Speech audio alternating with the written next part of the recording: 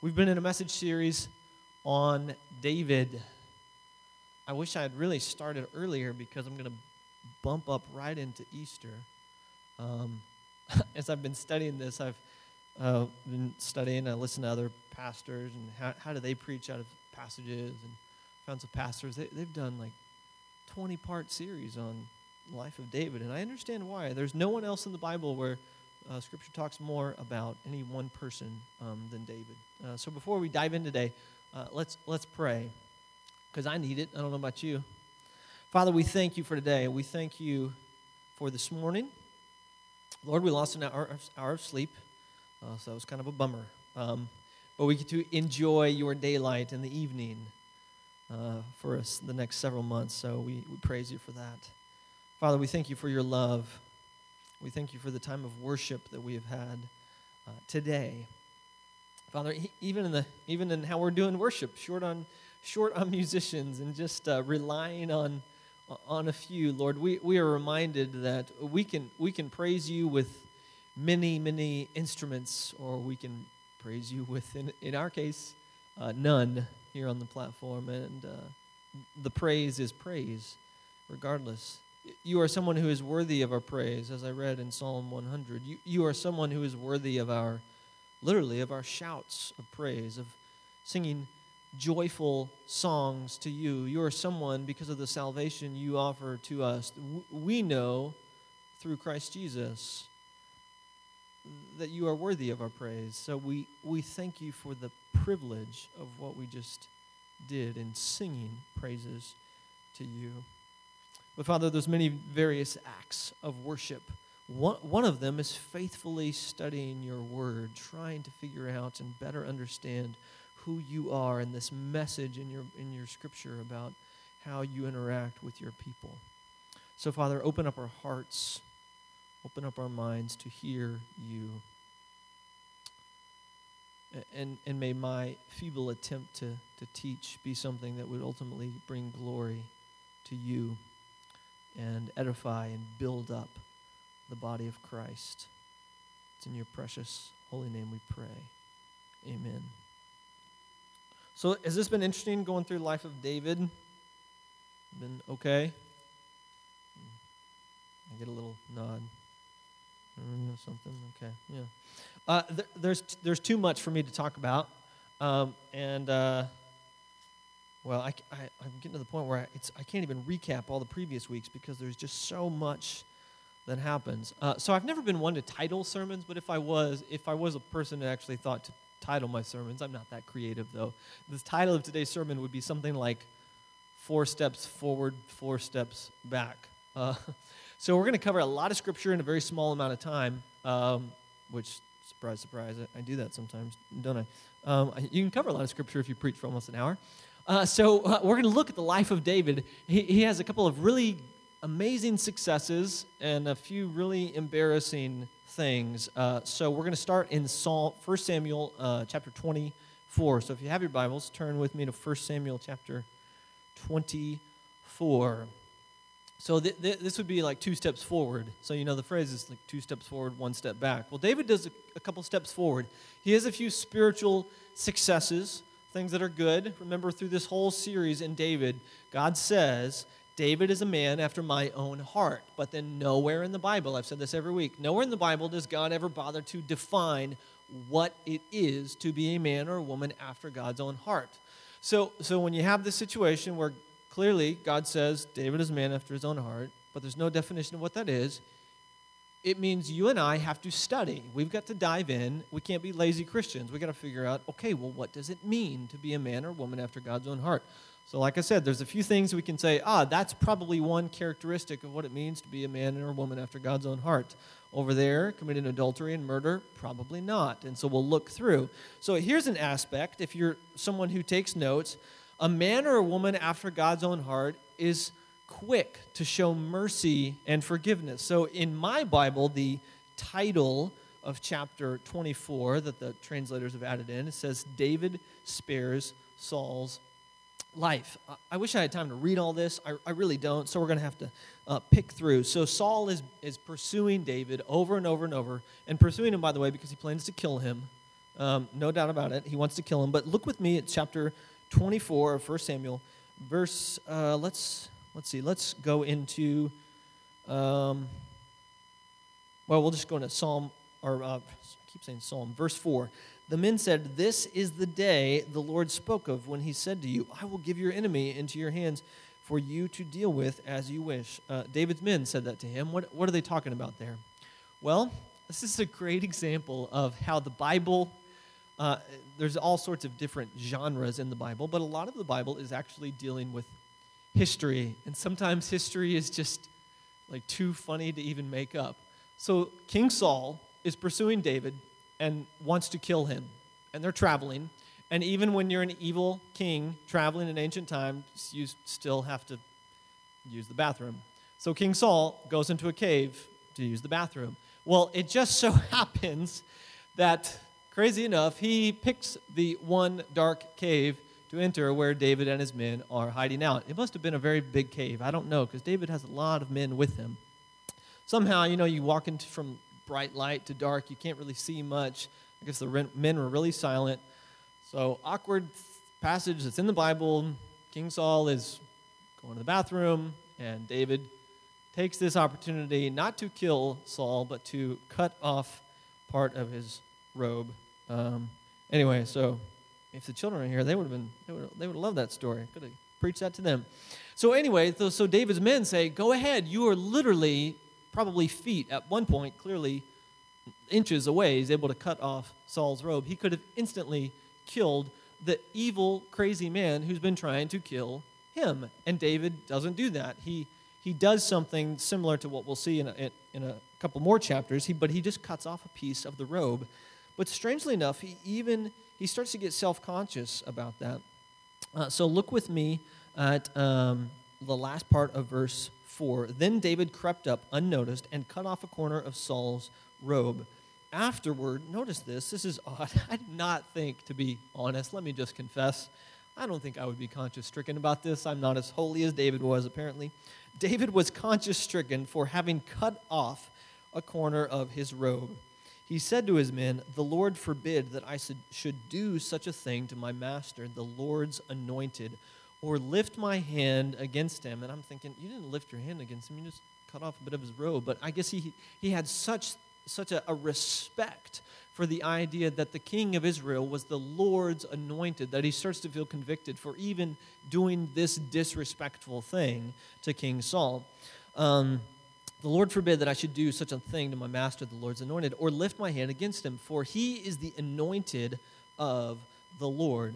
With these words, David rebuked his men. In the Hebrew, by the way, and interestingly, the word rebuked is actually tore them apart. It's like they actually got into a fight, so rebuked his men is not strong enough. So they're on the run too, remember. They're on the run because their boss, their leader, David, is on the run. So they would really like Saul to die so that they don't have to be on the run anymore either. So they apparently get into a little argument about this, and it says, David rebuked his men and did not allow them to attack Saul. And Saul left the cave and went on his way. And then David goes out and tells Saul, said, "Hey, Saul, look at this piece of cloth. Look at your hem of your robe. You see what happened? I could have just killed you." And Saul, as happens several times throughout this pursuing story of David, Saul has a momentary time of repentance. Unfortunately for Saul, it doesn't seem to really stick. I don't even know if repentance would be the right word, because he never truly changes. But so he says, "I'm sorry, David. I've played the fool. I shouldn't be pursuing you," and he leaves. But David is wise, and he knows, okay, well, Saul has really shown that he's really kind of a crazy guy. So Saul has apologized to me, but I'm not just going to go walk back into Jerusalem. So he stays out of Saul's hands and keeps a safe distance away, and wisely so, because soon enough, Saul once again starts pursuing him, changes his mind, and once again he tries to kill Saul. So this would be a 2 steps forward, right? Okay, so a man or woman after God's own heart is someone who shows such forgiveness and mercy that if someone is trying to kill them, they don't take the chance. They don't take the shot, so to speak. They are so filled with mercy and forgiveness. and understand God's timing and God's plan, that they say, well, yes, I have an opportunity to kill the very one who's trying to kill me, and I won't do it. So that's 2 steps forward for David. So let's go on to chapter 25. So David has been traveling, and remember, he's got his what later is described as his mighty men. By this time, I think we're up to 600 men, plus women and children. Lots of people. When you got that many people traveling in the wilderness, and the wilderness in Israel was really desert. There's not a lot of food, not a lot of vegetation, plants, animals. So that's kind of stressful when you're trying to feed that many people and there's not a lot of food around. So look with me at chapter 25, verse 2, or last part of verse 1. Then David moved down into the desert of Maon. A certain man in Maon who had property there at Carmel was very wealthy. He had 1,000 goats and 3,000 sheep. Now, in ancient times, that's a lot. It wouldn't be that much today, but back then, that's a lot. Which he was shearing in Carmel. Carmel is an area, so if you remember the story of Elijah, the prophet Elijah, Mount Carmel, so that's an area. His name was Nabal, and his wife's name was Abigail. She was an intelligent and beautiful woman, but her husband, a Calebite, was, my translation says, surly. That's a word we don't use. Anyone use another translation other than the NIV? Your Bibles say anything other than surly? You're asleep. You don't know. Well, mine says surly and mean in his dealings. So this amazing contrast. So Abigail is intelligent, beautiful, and her husband basically is a jerk. Not a nice guy. Verse 4, while David was in the desert, he heard that Nabal was shearing sheep. So he sent 10 young men and said to them, go up to Nabal at Carmel and greet him in my name. Say to him, long life to you, good health and to your household, and good health to all that is yours. Now I hear that it is sheep shearing time. When your shepherds were with us, we did not mistreat them, and the whole time they were at Carmel, nothing of theirs was missing. So let me pause here. So Nabal, a very rich man, he has hired under shepherds to take care of his flock. And they travel around. If you've seen pictures of Israel, Holy Land, and Bedouins, they're always on the move because there's not a lot of grass. So the very little vegetation that is there, the shepherds always have to travel to find it. Well, for part of the time, the shepherds of Nabal protecting Nabal's flock were apparently in very, very close proximity to David's men, about 600 of his men, plus all the women and children. Remember, who are on the run for their lives from a king who is trying to pursue them, living in the wilderness where there's not a lot of vegetation or any type of livestock where they could eat. So they're hungry, and there's a lot of them. And apparently, for a very, very long time, they were very close. Remember, these are mighty men, warriors who got plenty of armor, gear. They can easily kill a few sheep and goats and feed their families with it. And apparently, at no time, David made certain that his men kept their integrity and didn't steal from this flock. And so he's just sharing this. By the way, we wouldn't get this today. What David is doing is just going up to someone and saying, hey, I really helped you out. My men didn't steal from you. Can you feed me? Now, our culture is very different, but hospitality was an essential part of ancient Jewish culture and still in the Near East today. So it's weird to us for someone to just walk up to us and say, hey, man, I've been watching out for your house every day, making sure robbers didn't come in there and just take anything. Can I have $20? It doesn't work. It doesn't translate quite today. But that's what he's doing back then, and it's not an awkward or disrespectful thing. He's just asking for some help. Let's see, verse 8. Ask your own servants, and they will tell you, therefore be favorable toward my young men, since we come at a festive time. It was a feast time. Give your servants and your son David whatever you can find them. When David's men arrived, they gave Nabal this message in David's name. Then they waited. Nabal answered David's servants, who is this David? By the way, this is not an actual question. This is rhetorical. This is an example of where it doesn't translate well. All of Israel knew who David was. They were literally singing songs about David. He was a celebrity. So this is actually an insult. And when David's men go back and recount Nabal's words to David, and when Nabal's servants recount Nabal's words to his wife, they say he insulted them. So this is a rhetorical question. He knows who David is, but he's insulting them. Who is this David? Who is the son of Jesse? Many servants are breaking away from their masters these days. Why should I take my bread and water and the meat I have slaughtered for my shearers and give it to men coming from who knows where? David's men turned around and went back. When they arrived, they reported every word. David said to his men, "Put on your swords." So they put on their swords, and David put on his. About 400 men went up with David, while 200 stayed with the supplies. Now, I don't know if you figure this out, but when you're putting on your sword, you're not just going to talk. Okay, so this is an example of 2 steps back. So I don't really understand quite what happens. Apparently, David was so insulted. So he takes 2 steps forward, right? He has a spiritual victory. He could probably just reach out and stab the man who has been pursuing him, trying to kill him. And he resists the temptation, the sinful urge to just murder him. And then he goes to another guy and says, "Hey, man, can you give us some food?" And the guy insults him. And he armors up to go kill him. And apparently kill everyone with him. So this is a big 2 steps back, right? So I don't understand what's totally happening here. Why David, he's got this spiritual strength where he can resist killing Saul, the one who had been trying to kill him for so long and took away everything, all the crutches, remember, that he was leaning on. And Nabal, this man who has never tried to kill him, never tried to do anything bad to him. He's just kind of a jerk, to be honest. He just is greedy and kind of insults David. And David, in this moment of weakness, is about to go kill Nabal, and apparently, presumably, everyone with him.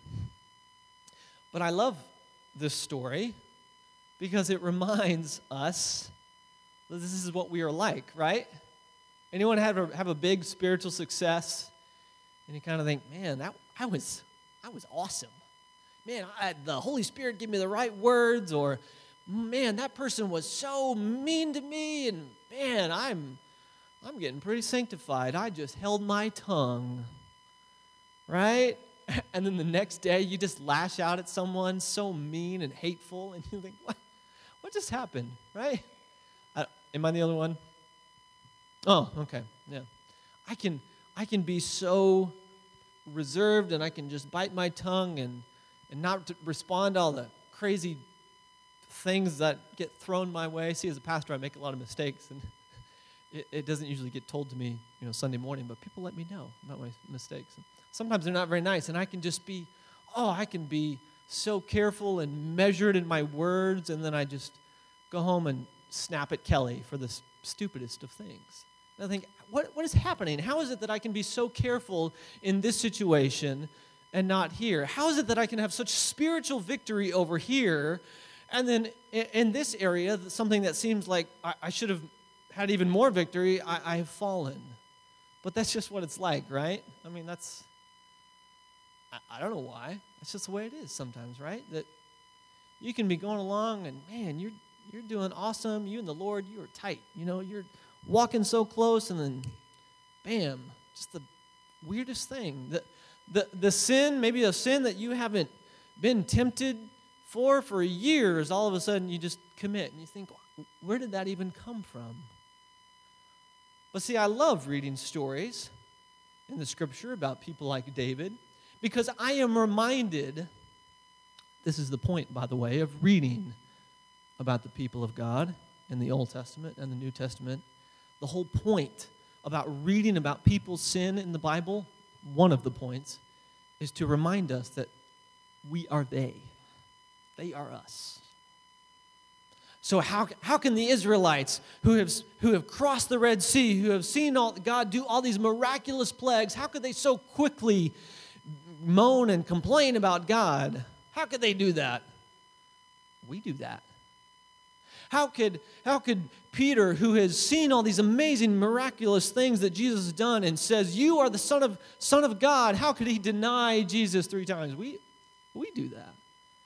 We do that all the time. So I think maybe that's one reason that God allowed this story to be in there, just to remind us, say, hey, you're kicking yourself sometimes for the silly sins that you all of a sudden committed. David was like that. But praise God, God allowed someone to interrupt David's path. So I pray that we would have more opportunities to stand in the way of someone's sin and prevent them from doing what David planned to do. So we'll learn about Abigail.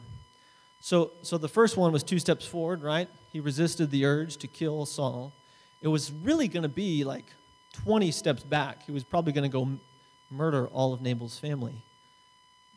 But Abigail stopped him. So look with me to verse 14. One of the servants told Nabal's wife Abigail, David sent messengers from the desert to give our master his greetings, but he hurled insults at them. See, so those questions Nabal was asking, it doesn't really translate well into English. He's not really asking who David was. He knew who David was. He was insulting him. Yet these men were very good to us. They did not mistreat us, and the whole time we were out in the fields near them, nothing was missing. Night and day, they were a wall around us, saying they like protected us. So shepherds and their flocks were constantly in danger of, in the pioneer days here, cowboy days, cattle hustlers or cattle, is it rustlers? Is that the term? So shepherds out there, they were constantly, what's the term? Is it rustlers, Wade? Rustlers, thank you. Wade used to do bull riding, so I figured he would know. Clearly, I don't know what I'm talking about. But anyway, so shepherds were constantly, they were in danger of having their flocks stolen, or maybe in the case of David, remember he shares that he had to protect his flock from a bear and a lion. But there's always bandits out there. So these men actually protect Nabal's flock and Nabal's shepherds from other bandits who could have come in and stolen the flock. They're like a wall around us. Verse 17, now think it over and see what you can do, because disaster is hanging over our master and his whole household. He is such a wicked man that no one can talk to him. Notice, the servants know he's wicked. They don't even come to Nabal. They come to his wife because they know that Nabal is not someone that you can even bring the truth to, because he just won't hear it. Anyone worked for someone like that before? Amen? Anyone? Testimony? Okay. 18, Abigail lost no time. She took 200 loaves of bread. Remember, they don't have ovens back then. Everything has to be, the wheat has to be crushed into flour, and then the stoves have to be stoked, and then you make it. So this is amazing. It's like ancient catering happening here. She took 200 loaves of bread, 2 skins of wine, 5 dressed sheep, 5 seahs, that's a measurement, of roasted grain, 100 cakes of raisins, and 200 cakes of pressed figs, and loaded them on donkeys. So she's like loaded with food. Then she told her servants, go on ahead, I'll follow you. So she sends her servants who can ride faster, presumably. But she did not tell her husband Nabal. As she came riding her donkey into a mountain ravine, there were David and his men descending toward her, and she met them.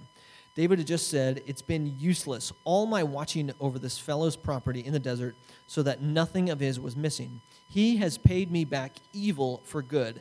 May God deal with David, be it ever so severely, if by morning I leave alive one male of all who belong to him. Notice David's words here. May God deal with David, be it ever so severely, if by morning I leave alive one male of all who belong to him. So it sounds spiritual because he invokes the name of God, but he is taking, remember, Scripture says, vengeance is mine, says the Lord. So in typical children of God fashion, we can disguise our sin with religious language to make it sound better. So that's what David has invoked the name of the Lord, but he is taking vengeance into his own hands. His prayer, his words should have been, may God deal with Nabal. May God deal with Nabal. But no, David says, I'm going to deal with Nabal. Vengeance is David's, says David. So it's like a spiritual 2 steps back. Vengeance is David's in this case. Verse 23, when Abigail saw David, she quickly got off her donkey and bowed down before David with her face to the ground. She fell at his feet and said, "My lord, let the blame be on me alone. Please let your servant speak to you. Hear what your servant has to say." Notice how many times she's calling herself servant. She's humbling herself before David. "May my lord pay no attention to that wicked man Nabal. He is just like his name. His name is fool, and folly goes with him." His name in Hebrew actually meant fool or foolish one. Man, if I was translating this, I would have said his name is fool, or folly is his name, and fool is his name, and folly is his game. That's what I think of here. But she's playing. It's a play on words here. His name is fool, and folly is with him. So she's saying he's a fool and he's foolish. That's essentially how she's describing it. Folly is with him. But as for me, your servant, she's humbled herself again and said, "I'm your servant. I did not see the men my master sent. Now, since the Lord has kept you, my master, from bloodshed and from avenging yourself with your own hands, as surely as the Lord lives and as you live, may your enemies and all who intend to harm my master be like Nabal. And let this gift which your servant has brought to my master be given to the men who follow you. Please forgive your servant's offense, for the Lord will certainly make a lasting dynasty for my master." She's showing her faith that God will do what he has promised in David, anointing David as king, because he fights the Lord's battles. Interesting there. He fights the Lord's battles. So is about to go kill Nabal and all the men in Nabal's household. Is that fighting the Lord's battle? No. So she's speaking the truth that should be into David's life. Reminds me of the Apostle Paul in a lot of his epistles. He addresses these churches very often. Church in Corinth, for example, who are not acting saintly. They're having sex with temple prostitutes. They're doing all sorts of terrible stuff, but he addresses them as saints, though they don't act saintly. So he speaks truth into their lives, describing them as how they should be. So that's what she's doing here. So David is not on his way to fight one of the Lord's battles, but she says, you fight the Lord's battles. "Let no wrongdoing be found in you as long as you live, even though someone is pursuing you to take your life. The life of my master will be bound securely in the bundle of the living by the Lord your God." So here's the thing. We need to be more like Abigail. Do you realize we have the power in our words, if we allow God to use us, to help prevent people from sinning? You see what Abigail has done? David is on a trajectory, on a path, in this case, a literal path, towards sin. And Abigail, in her wisdom from the Lord, and in her humility and quick thinking, it says she lost no time, said verse 18. She literally stands in the path of David's sin and prevents him from doing a terrible, wicked sin. I think we ought to be more like Abigail. Amen? But you know what that requires? Well, in the case of Abigail, it cost. It literally cost something. That food, all that food that we rattled off when I was reading, that cost money. That cost time. She lost time to travel there. It cost her pride. She gets on her face before him. She keeps calling herself servant. It costs her her pride. She humbles herself. For the people of God to stand in the way of others' sin and try to prevent them from committing sin will cost us. So the reason so often, so many of us, and like me, we don't act like Abigail is because it costs too much. Amen? I could say something to this person, but I'll just keep quiet. I could do this. I could address this issue. I think I see sin in this person's life. I think they're going down this path, but I don't want to get involved. I mean, if Abigail hadn't gotten involved, there's no telling how many people David would have killed here. And so because of her actions, David is prevented from sinning. So it was not really the 2 steps backwards, maybe like a half step back because of what she did. And then David goes 2 steps forward again. So 1 Samuel 26, once again, David has another opportunity to kill Saul, and he doesn't take it. Look with me at verse 11. He sneaks down into Saul's camp. The men are all sleeping. Verse 11, but the Lord, this is David, the Lord forbid that I should lay a hand on the Lord's anointed. Now, he says this to his servant with him. Now get the spear and water jug that are near his head, that is Saul's head, and let's go. So he and his servant have walked down into King Saul's camp. Once again, King Saul, he's backslidden from his repentance. He's once again trying to pursue David. David has another chance to kill the one who is trying to kill him. He sneaks into the camp, takes a spear and a water jug, and then leaves. And then when he's a safe enough distance away, he yells out to the camp. All the camp wakes up, and he says to Saul, hey, Saul, notice your spear and your water jug. It's not here. I could have killed you again, and I didn't. So remember, someone who is a man or woman after God's own heart doesn't seek vengeance when you have the chance. So that's 2 steps forward, right? That's really, really good. Like, so one more time where he could have committed murder, and he didn't. But then he takes 2, 4, 10 steps backwards. Look with me at chapter 27. Verse 1. But David thought to himself. That's interesting. Remember I shared last week about how we talk to all the wrong people about our problems. We can vent to someone else for an hour about our problems, but we can't talk to God 5 minutes about our problem. David thought to himself. The Hebrew there, to himself, is actually to his heart. The phrase in Hebrew is, David said to his heart. But in English, we translate it, he thought to himself. He's speaking to his heart, rather than letting God speak to his heart, or speaking to God. He's talking to himself. It's scary how our self-talk can lead us into sin. But David thought to himself, one of these days I will be destroyed from the hand of Saul. What was God's promise to David? You're going to be king, David. You're going to be king.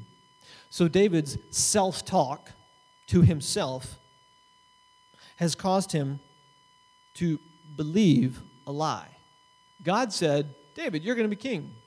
And David has so talked himself into a lie, he now believes the very promise God promised him was not going to happen. So be careful about what your self-talk is. You know how you adjust and work on your self-talk? Well, you surround yourself with other Christians as iron sharpens iron. You spur one another on to good deeds, as it talks about in Hebrews. But also you allow God to talk to you through prayer and reading his word. But he takes a step backwards because a promise that God gave him, he no longer believes. And now he believes Saul is going to destroy him. The best thing I can do, there's the I, the self-talk causes you to think about yourself rather than God, and what you can do rather than what God can do. The best thing I can do is to escape to the land of the Philistines. He's going back to Philistine country again, the enemies of God, pagan people who do not worship God. Then Saul will give up searching for me anywhere in Israel, and I will slip out of his hand. So David leaves. He goes to the king of Gath. Remember, Goliath was from Gath. Another step backwards. God made it very clear. Do not live among pagan people. Do not live in their lands. They will sway you with their sin. Do not surround yourself with them. Certainly do not go into Philistine territory, to the city of Gath where Goliath is from. So he takes another step backwards. See, the first step backwards was the sinful self-talk where he's not believing what God had said. And then that self-talk caused him to sin more and take another step backwards. Now, literally living in sin, a place consumed by sin because of their pagan beliefs. He's taking some steps back. Verse 3, David and his men settled in Gath. So they're not staying there temporarily. They're settling. Actually, in a few verses, it says they were there 16 months. Each man and his family. And he was right. When Saul was told that David had fled to Gath, he no longer searched for him. So technically, his logic was right, but sinful. Verse 5, David said to Achish, the king of Gath, this pagan king who did not worship God, if I have found favor in your eyes, here's another step backwards. Why do we, the people of God, care about what people think of us? Right? Why should he care? Why should he care if he has favor in the eyes of a king who does not worship the one true God and is a pagan king? He should not care if this king has found favor in his eyes. If I have found favor in your eyes, let a place be assigned to me in one of the country towns, that I may live there. Why should your servant live in the royal city with you? There's another step backwards.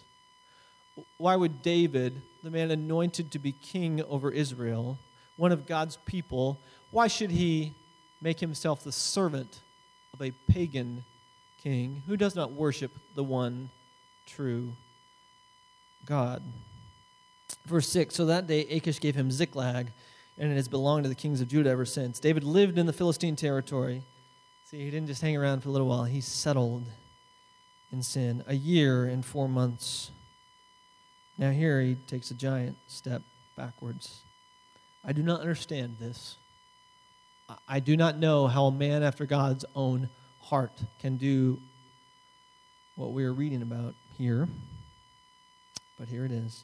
Now David and his men went up and raided the Geshurites, the Girzites, and the Amalekites.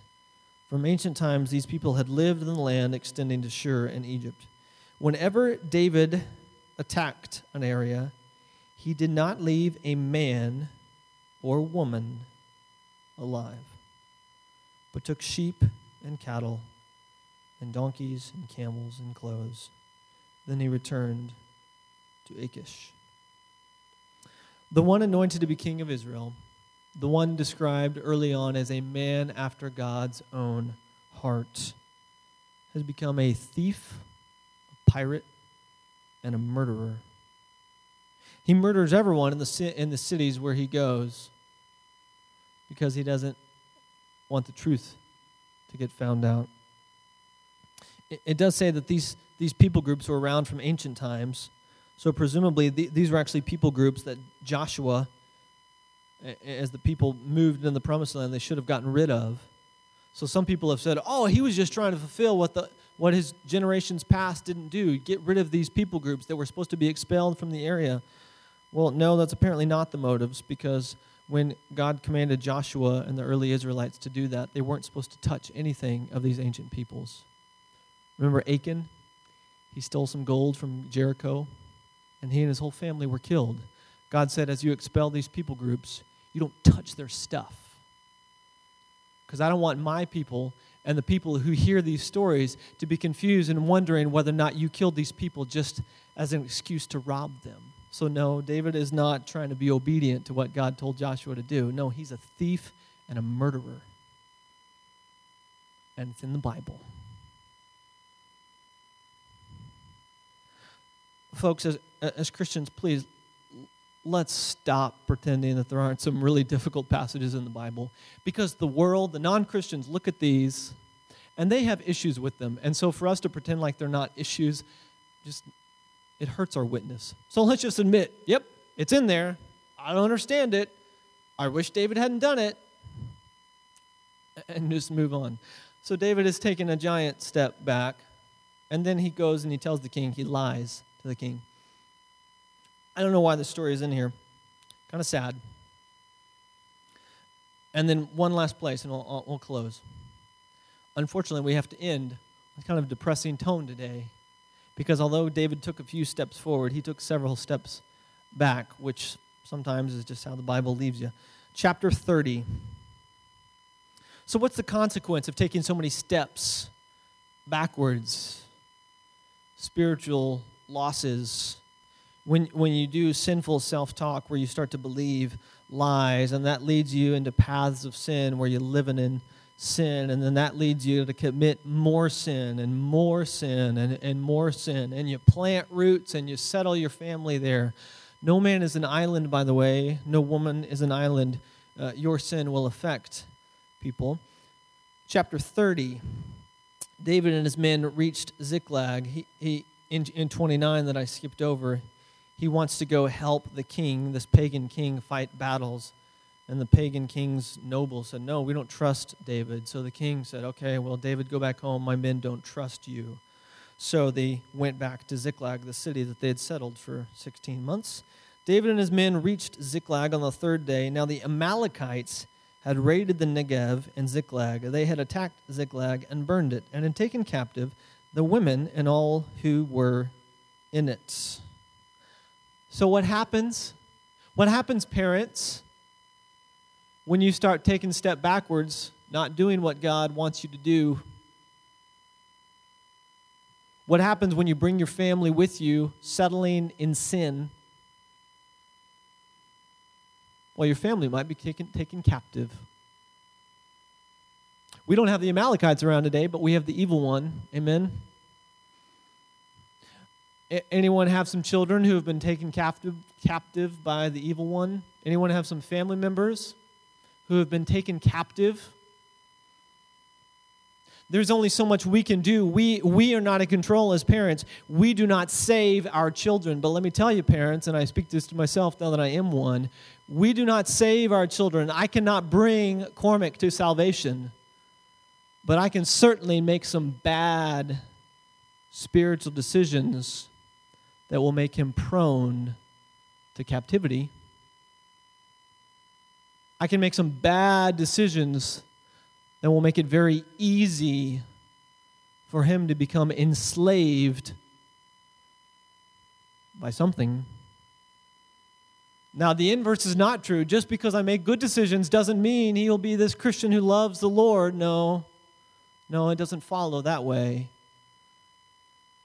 But if I continue to walk down paths of sin, it will affect people. It will affect my family. It will affect my job. It will affect my friends. It will affect my children.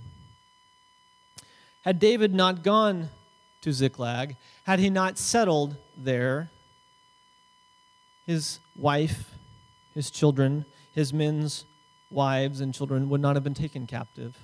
Now, praise God, they weren't killed. These pagan captors acted better to their captives than David did as he was pillaging these cities. Remember, David killed every man and woman.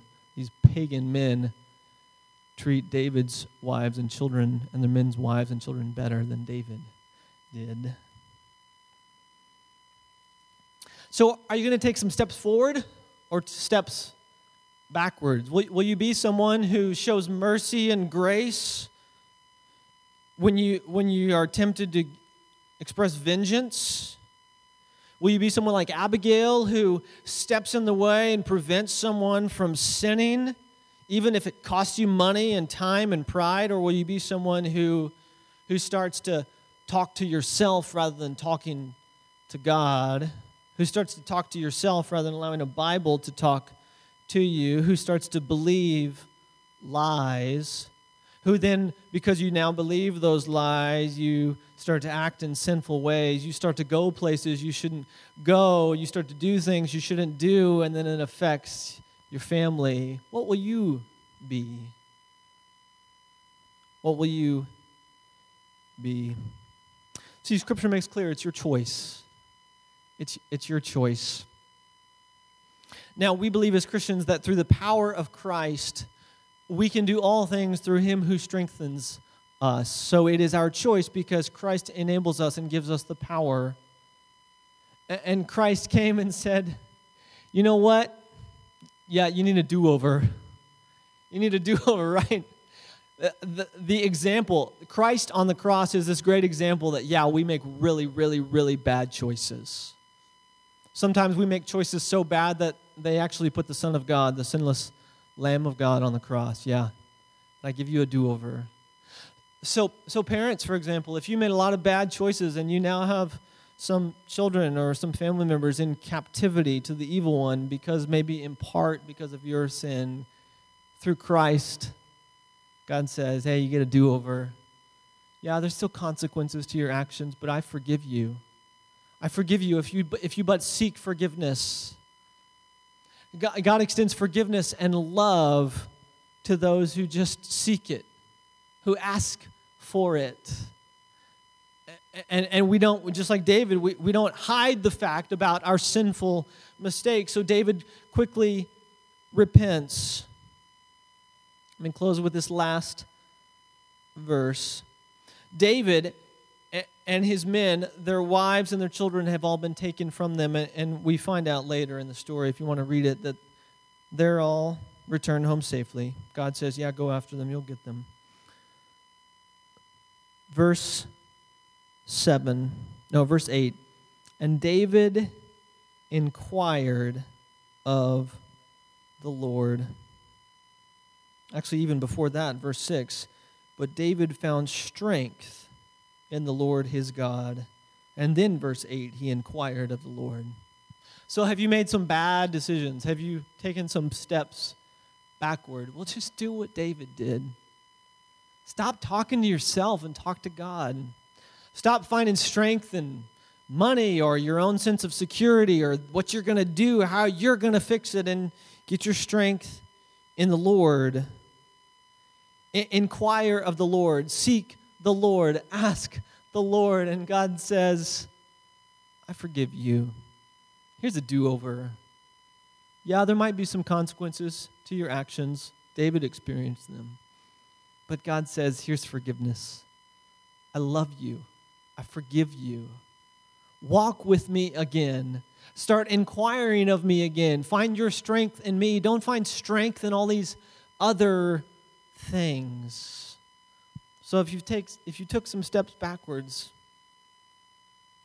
find strength in the Lord today. Ask forgiveness, and he'll give it. It's such a simple thing. We kind of overcomplicate it. We're going to close in prayer, and we'll take our offering. And during the offering, we'll show the same video that we've been showing for a while about why we pray together. So let me remind you, one of the ways you can prevent from these spiritual steps backwards is gathering with God's people, praying with God's people, and allowing corporate prayer to challenge you to, as the apostle said, challenge one another or spur one another on to good deeds. So I hope you'll join us Wednesday night, because we're working to become a people of prayer here at Grace Tabernacle. People who pray, people who take spiritual steps forward and not backward, people who find strength in the Lord. You do that when you pray. You can't really get strength in the Lord without interacting with the Lord. So I hope you'll join us. Let me pray for our offering, and we will close today. Heavenly Father, I thank you for the story of David, where we are reminded through this very imperfect man that your strength is made perfect in weakness. Father, I praise you that we do not read about some spiritual superhero when we read about David. I praise you that when we read about the life of David, we read about a man prone to sin and mistake and terrible errors of judgment, just like we make. I praise you that if David, a man who can so easily sin and make such silly mistakes and spiritual setbacks and steps backward, if he can be described as a man after your own heart, then so too can we. We thank you that when we read about the life of David, we read about a man who is not perfect. But we do read about a man who, when confronted with his sin and imperfection, is so quick to return to you. Father, may we be people like that. People who, yes, may sin. Yes, may take a few steps backward in our spiritual journey. But when we are confronted with them, whether they are great or very small, that we would immediately repent and turn to you and praise you for the forgiveness you extend, and then begin to walk that new path like David. May we, when we realize the error of our ways, may we begin to find strength in you and not in ourselves. Father, forgive us for the self-talk that we so bombard our own minds and hearts with, that we start to believe the very lies that we are proclaiming to ourselves. Forgive us for that, Father, and thank you for your forgiveness. Father, as we take up our tithes and offerings today, Lord, we praise you for the opportunity to give. You want us to give with cheerful hearts. So if we don't have cheerful hearts today, give us cheerful hearts to participate in your work that we are doing. Father, may what we do here at Grace Tabernacle and the resources we use to work out the plans we believe you have given us, may they be for your purposes, not our own, and for your glory and not our own. It's in Christ Jesus' precious and holy name we pray. Amen.